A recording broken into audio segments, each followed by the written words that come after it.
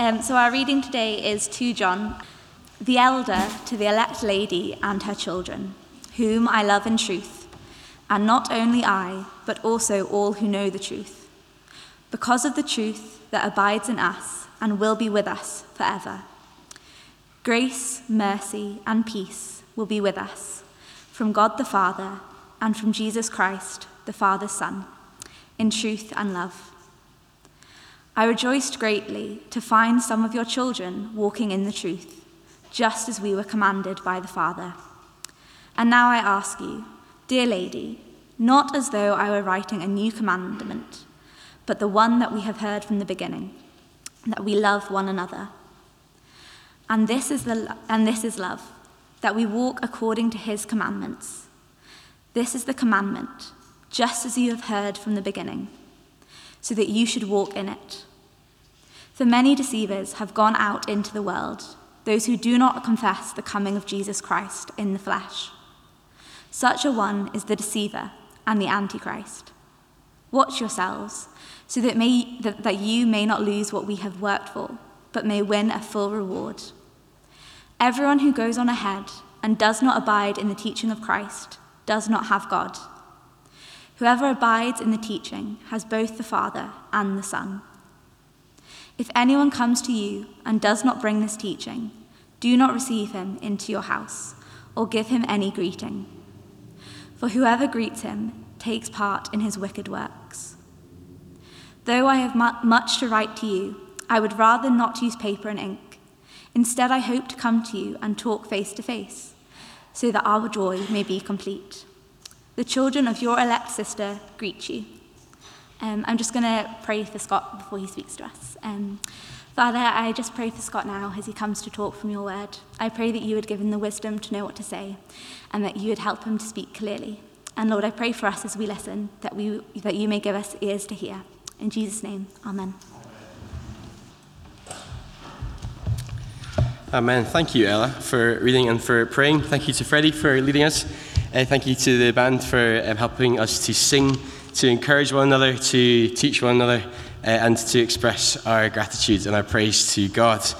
We'll be looking at the whole of 2 John this evening, so please keep that open in front of you.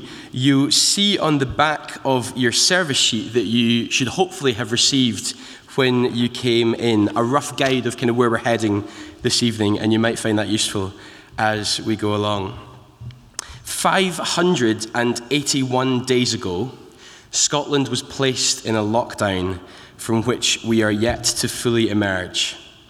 That is 1 year, 7 months, and 2 days ago, when the country was instructed to live and to act a certain way in order to avoid the dangers and the risks of a potentially serious and deadly threat. And in 2 John, what we have this evening is a letter where God's people are instructed to live and to act in a certain way in order to avoid the dangers and the risks of a potentially serious and deadly threat. When John writes his letter 2,000 years ago, the threat that they were facing was not a virus, but that which John calls false teaching. And by that he means any sort of teaching that claims to be in line with the gospel, but in reality leads people away from the gospel. Teaching that claims to be in line with Jesus, but in reality leads people away from Jesus. And John says to the church that they are to stay completely socially distant from the false teachers and from what they say. So we saw John at the start of the letter introducing himself as the elder to the elect lady. And as Freddie touched on earlier on, that is John's description of the church, the bride of Christ Jesus. This letter is written for both those who were there at the beginning of this church when it was formed and her children, those who have subsequently joined the church. Everyone in this church family is to lean in and listen very, very carefully to what John has to say. And the reason why John writes this letter, verse 1, is because he loves them. He loves them in truth. And they're not only loved by John in truth, but they're loved by other believers in truth. Again, verse 1, not only I, but also all who know the truth. John writes this letter because of the love that every single Christian shares for one another. A loving desire to see every other Christian and ourselves abide in the truth of the gospel of Jesus. To see the church family abide in that truth, and to see the church know the truth of the gospel forever. And so John's first instruction to the church in these verses, you'll see in verses 1 to 6. It's on the back of your service sheet there. And it's to love one another by walking together in truth. The church is to love one another by walking together in the truth. John's initial report that he has to share with the church, that he's heard about the church, is positive. We see in verse 4 that John rejoiced greatly to find some of the children of the church walking in the truth, just as we were commanded by the Father. We're not sure if his report is the result of a personal visit himself, or whether he has heard a good report from someone else. But John is either way filled with joy at how he finds this church. I'm sure some of you can think of situations where you've been in a particular part of the world or a particular part of Scotland, and you've just been able to walk for miles and miles without ever exhausting the wonderful scenery around about you. You find yourselves completely overwhelmed by the beauty of everything that you see in your vicinity and on the horizon. You can walk for hours and hours and hours without ever feeling like you have seen it all or you've seen enough. And John is encouraged to find the church walking in the truth of the gospel, walking in the commandments of the Father, exploring the wonderful, inexhaustible gospel scenery around them as a church.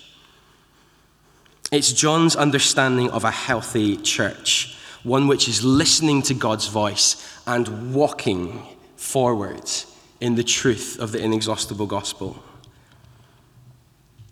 But John knows that this church needs further instruction, and that is because of the threat that lurks. So you'll have picked up the prominence of the word truth in the opening of the letter. It's mentioned 5 times in the first 4 verses. And then the word command or commandment is mentioned 4 times just in verses 4, 5, and 6.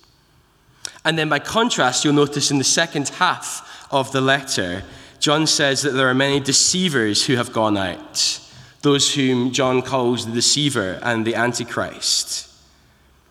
We'll come on to them later on, but in this letter as a whole, what we see is the truth of God's commandments, the truth of the gospel, and those walking in that truth colliding with the false teaching of those who set out to deceive. And John knows that the truth of the gospel, the commandments of God, will help the church family to fend off the deceivers, to fend off the false teaching. And it's actually why he begins the letter encouraged. It's why he begins the letter rejoicing, because he finds at least some of the children already doing it. They're already walking in the truth, just as God commanded them to. And he says, good start. But notice that as John goes on in verse 5, he says that this is something that the church is not to do on their own as individuals, but something that the church family is to do together. So read with me, verse 5. John says, and now I ask you, dear lady, not as though I were writing you a new commandment, but one that you have heard from the beginning. Love one another. And then verse 6, this is love, that we walk according to his commandments.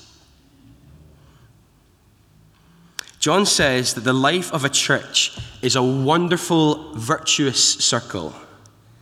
God's command to the church is to love one another, and to love one another is to walk in God's commandments together. See, John wants them to see walking in the truth not as a single-player sport, but as a team sport. I remember my days in the Boys Brigade a long time ago now, when I was a much younger man.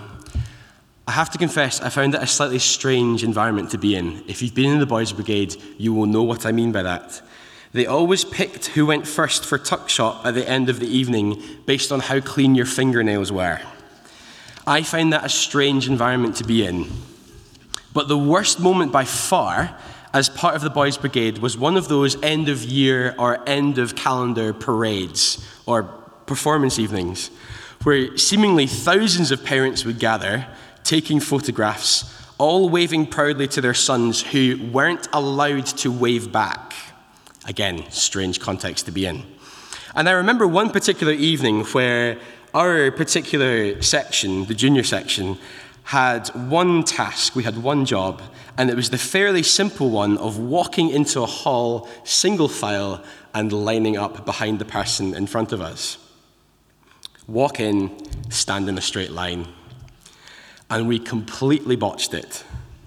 We were all walking in the right direction, we were all walking towards the right place, but we were not doing it together. We were walking at entirely different speeds, we were completely out of step with one another, and it was a total mess. I can still hear the laughter of Glaswegian mothers and fathers ringing in my ears. And John wants the church that he writes to avoid the issues, to avoid the problems that the 128 Glasgow Boys Brigade junior section encountered that evening. He tells the church to walk in the truth of God's commandments together, to love one another by walking in the commandments of the gospel together. We love one another, and loving one another means that we walk as a church family in his commandments. John says you cannot walk in the truth of the gospel alone. You, your church family, you all need others around about you to walk alongside you, and they need you to walk alongside them. Why is John so eager that the church knows this and does this? Well, because he is so aware of the devastation that can be caused by false teaching and false teachers. He knows, as we know today, that false teachers, false teaching, false gospels have a really, really tragically effective rate of sneaking their way into churches, denominations, Christian organizations, Christian movements, and laying waste to any genuine gospel work or any genuine gospel witness. And so what he does in the remainder of the letter is to give the church family the characteristics of false teaching, the consequences of false teaching, and the cure for false teaching. And so he says in verse 7 that these many deceivers who have gone out into the world, they do not confess the coming of Christ Jesus in the flesh. So 2,000 years ago, there was quite a popular idea floating around that the flesh, our bodies, physical stuff, that was intrinsically bad or intrinsically evil. And by contrast, spiritual stuff, our souls, well, those things were intrinsically good. Therefore, the thought of a good, almighty, spiritual, holy God stepping into bad, sinful, evil flesh, well, that didn't make any sense. That was an idea that wasn't compatible with the popular ideas of the day. And so some of these false teachers started to deny that Jesus came in the flesh. And that is such a dangerous thing to believe. It's such a dangerous thing to teach, because the coming of Jesus Christ in the flesh is such an important, such a key part of the gospel. It will not be too long before we start singing that he was pleased as man with man to dwell. God himself stepped into human flesh to live a sinless, perfect life, to die for our sins on the cross. And that is something that is non-negotiable. See, false teaching might change its face throughout the years. It might look different throughout the ages. But false teaching will always try and do exactly the same thing. False teaching will always take the truth of the gospel of Jesus, who he is, what he has done, what he says, and it will just start to loosen some of the screws. It will always take the truth of the gospel of Jesus, who he was, what he said, and deny something. And in verse 7, John calls out these false teachers to be anti-Christ, anti-Jesus. He mentions that they have gone out into the world. Now, John might mean that geographically. He does indicate in his first letter, in 1 John, that these false teachers were once a part of these church families who have subsequently left these churches to go out into the world. They've literally left the church. They're no longer present with them. But his letter here seems to indicate that the false teachers are still just a little bit too close for comfort. It's worth knowing that John regularly uses the phrase the world throughout his gospel to mean those who oppose Jesus and to mean those who reject his gospel. Therefore, these false teachers going out into the world, well, that seems to indicate that they're taking the genuine gospel of Jesus and then altering it, reimagining Jesus, changing his identity, changing his words, just to make it slightly more acceptable to those who listen, to those who oppose Jesus, to those who reject the gospel. Their false teaching is easier on the ear. It's a sort of message that more people can get behind. But over time, it sounds increasingly less like that of Jesus, and increasingly more and more like that of the world. All of which can make false teaching slippery in its nature, but actually, in another sense, it's quite easy to spot. There was one stage during lockdown, I think some places might even still do this, where you walk into a restaurant or a cafe and someone will point an infrared thermometer at your face. I believe they're not trying to scare you off going in. I believe they're actually checking your temperature to see if you're displaying any viral symptoms or not. Whether or not it works, I'm still not sure. Either way, John says that you can do exactly the same thing with anyone you suspect might be carrying false teaching. And the infrared thermometer that you point at someone's forehead is the genuine gospel of Jesus Christ. You point that at their forehead and you ask, is this person's spiritual temperature the same spiritual temperature as Jesus and his message? Does this person confess or deny the words of Jesus? Let's be clear that John is not talking about doubts expressed by genuine believers. He's not talking about questions coming in from younger believers or those who are still thinking things through. John is talking about deceivers who very, very deliberately take the gospel away from Jesus and out into the world. He is talking about those who deliberately twist the gospel away from what Jesus said to a slightly more diluted version, or a much more diluted version, or a different version altogether. Those are the characteristics of false teaching, and we would do well to be on the lookout for them as a church family. And then in verses 8 and 9, we see the consequences of false teaching. See, John's command in verse 8 is for the church to watch themselves so that they may not lose what they and John, what we had worked for, but instead to win a full reward. I know one or two people, family members and friends, that have done a bit of sailing over the years, and if any of them were to purchase and renovate a sailing boat, working on it every single weekend or a couple of nights a week to make it fit for purpose, you can guarantee that they would make sure that that boat was safely moored at sea every single night. If they forgot to drop the anchor, if they forgot to secure it to the dock, then what would happen is that tidal forces would gradually cause that boat to drift further and further out to sea, and they would lose everything that they had worked for. John's warning to this church is that if they allow false teaching to permeate their lives together as a church family, the consequence is to detach themselves from their gospel moorings. And then the tidal forces of false teaching might just drift them slowly but surely further and further away from the genuine gospel of Jesus. See, the consequence of false teaching is to be slowly deceived, slowly sucked into that which a false teacher, that which a deceiver says is true, and in so doing, run a serious risk of losing the full gospel reward that John mentions here in verse 8. All of which is John's motivation to tell the church to watch themselves. Lower your anchors every single day into the true, genuine gospel of Jesus.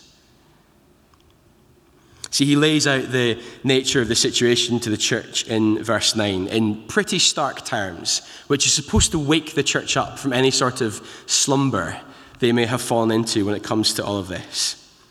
He says in verse 9 that those who are false teachers have refused to abide in the teaching of Christ. They've gone on ahead and they've left the true Jesus behind. And John says if they've done that, they do not have God. So, church, do not follow them. Do not side with those who do not have God. Do not compromise or abandon the foundation upon which our salvation rests.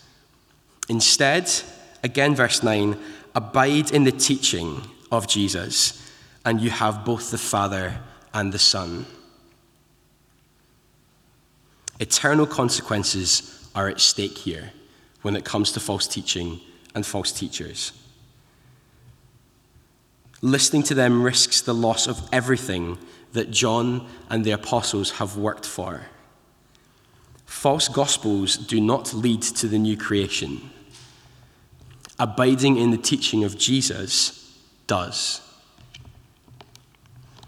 Which in turn means that if we hear someone around Chalmers, if we hear someone around a Christian union, if we hear somebody around a summer camp or in a Bible study group suggesting that we don't need certain aspects of the gospel, suggesting that we don't need certain parts of the Bible anymore, undermining the authority of Jesus, undermining the authority of the apostles, we collectively have a gospel duty to expose that line of thinking as false. We do it in a way that is gracious. We do it in a way that is Christ-like. But we do it in a way that is firm. We watch ourselves, as John would have us do.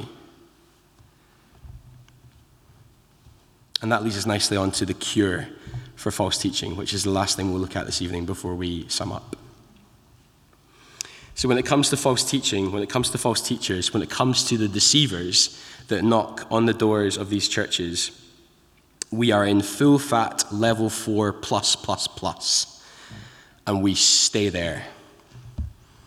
See, John says in verse 10, if anyone comes to you and does not bring the teaching of the gospel, do not receive him into your house. Do not give him any greeting. Stay clear.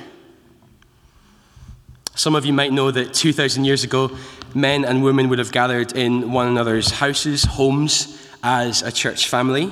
A house was certainly where people gathered to eat and to drink, but it was also where they would have assembled at least once a week to encourage one another, to teach one another as they sang and as they listened to God's word being taught, just like we're doing this evening. And John says, in these gatherings, do not give any airtime to a false teacher. Don't give them a hearing for the sake of balance or politeness. In fact, John says, verse 10, don't even let them inside at all. It's nothing personal. It's not character assassination. It's just a simple understanding, but a really, really crucial understanding, that false gospels taught by false teachers are utterly, utterly destructive in the company of God's people. John loves the members of this church too much to allow any platform to those that might try and lead them into anything false. And so they need to think very, very carefully about who they listen to and who they allow to teach them. And we should do exactly the same thing. Let's think very, very carefully about the people that we listen to. Let's think very, very carefully about the speakers we invite along to Christian Union events on a Monday, on a Thursday, or lunch bars, or whenever it may be during the week or during the month. Let's ask the preachers who stand up here. Let's ask the elders of the church, the small group leaders, the leaders of the various ministries around the church. Are you abiding in the teaching of Jesus? Is your gospel his gospel? See, regardless of how good we might think we are as a church family, when it comes to spotting and fending off false gospels, we must never ever think that we are immune. We must never ever relax our attitude towards teaching that is not the gospel of Jesus Christ. Instead, the cure is to abide in the true teaching of the gospel of Jesus. So as we draw to a close, what is John doing in the letter as a whole?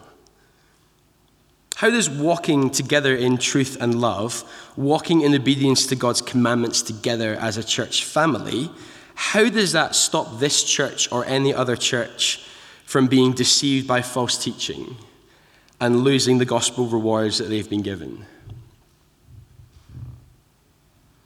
Well, the answer is really straightforward. John says that walking together in the truth and in the love of Jesus, hand in hand as a church family, that is your first and best line of defense against anything that is false.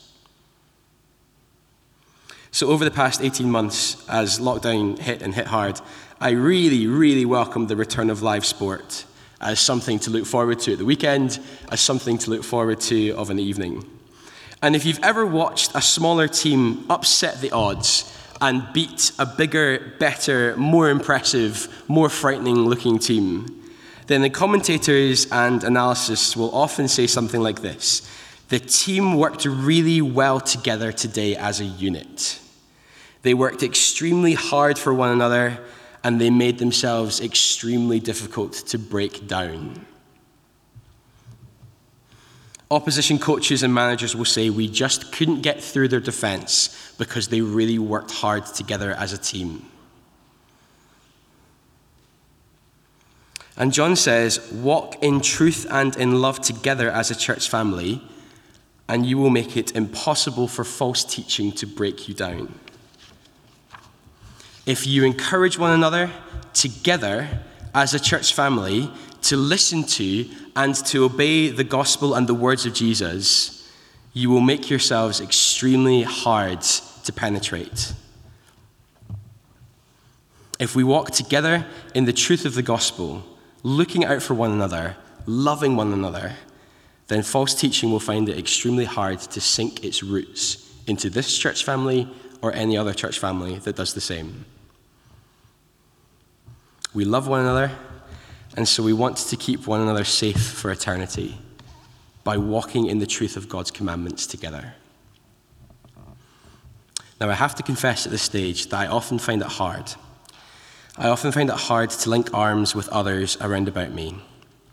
I often find it hard to love others around about me. I often find it hard to walk in the truth of the gospel together with others around about me. There are a whole host of reasons why.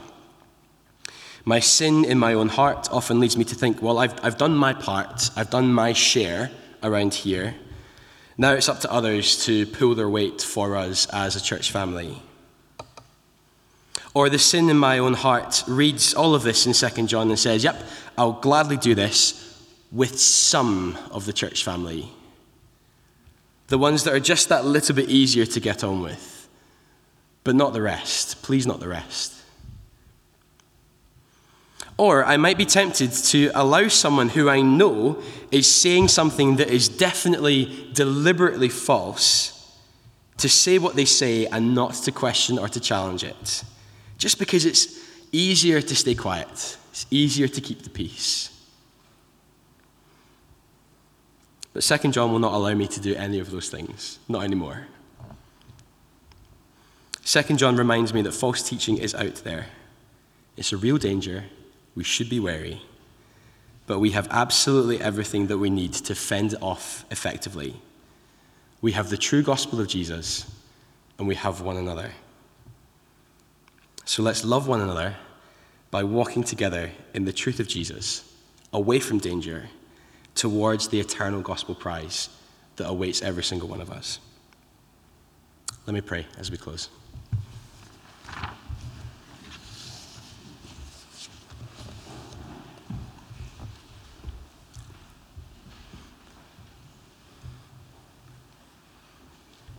Father, we thank you for your commandment to us to love one another by walking together in your commandments. Father, thank you for that wonderful, virtuous circle where we keep on loving one another by walking together in the truth of who you have made us to be in Christ. Father, please help us to do this selflessly. Please help us to do this knowing how dangerous false teaching can be. And please help us, Father, to spot it and to fend it off, not in our own strength, but in yours. Thank you that you have shown us what is true. And thank you that as a result of that, we can know what is not. Please, Father, would you protect us, and would you help us to be looking to the interests of one another and helping us all collectively to do this as a church family. In Christ's name we pray. Amen.